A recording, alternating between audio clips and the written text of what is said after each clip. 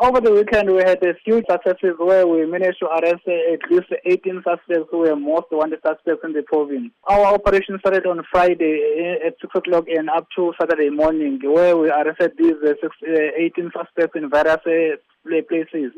In the first incident, the Zinyati Crime Intelligence as well as the Transcorp and Mapumulo police arrested 3 suspects who were most wanted in their areas. These suspects were targeting the community of Transcorp as well as Mapumulo, robbing them and sometimes killing them. 2 of them were arrested for possession of unlicensed firearm as well.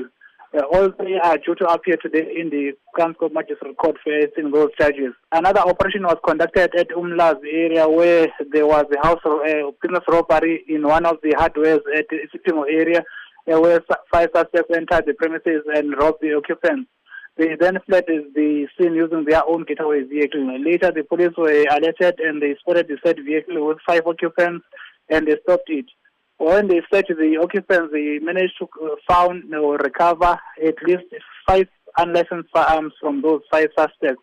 And all of those suspects were then arrested and charged for possession of unlicensed firearm, and they were also linked to the business robbery that was reported at the Sitimo area. Now, these 18 suspects have been labelled as the most wanted suspects in KwaZulu-Natal. Why is this so? Most of these suspects are linked to a number of cases, such as house robberies, business robberies, and hijacking, as well as murder cases. They were on the run for some time now from the police. Now, we understand that a lot of the suspects arrested were found in possession of unlicensed firearms. How concerning is this for police? We are very much concerned about the firearms that are circulating or in possession of criminals, because these firearms are allegedly used by the same criminals to kill or rob or do hijacking. These recovered firearms will be sent to ballistic tests to check whether they were not involved in any other crimes in the province. We are also asking the members of the community to please help us by giving information about these criminals who are still in the run, because we are of the opinion that there are a lot of other criminals who are still at large and they are evading the law.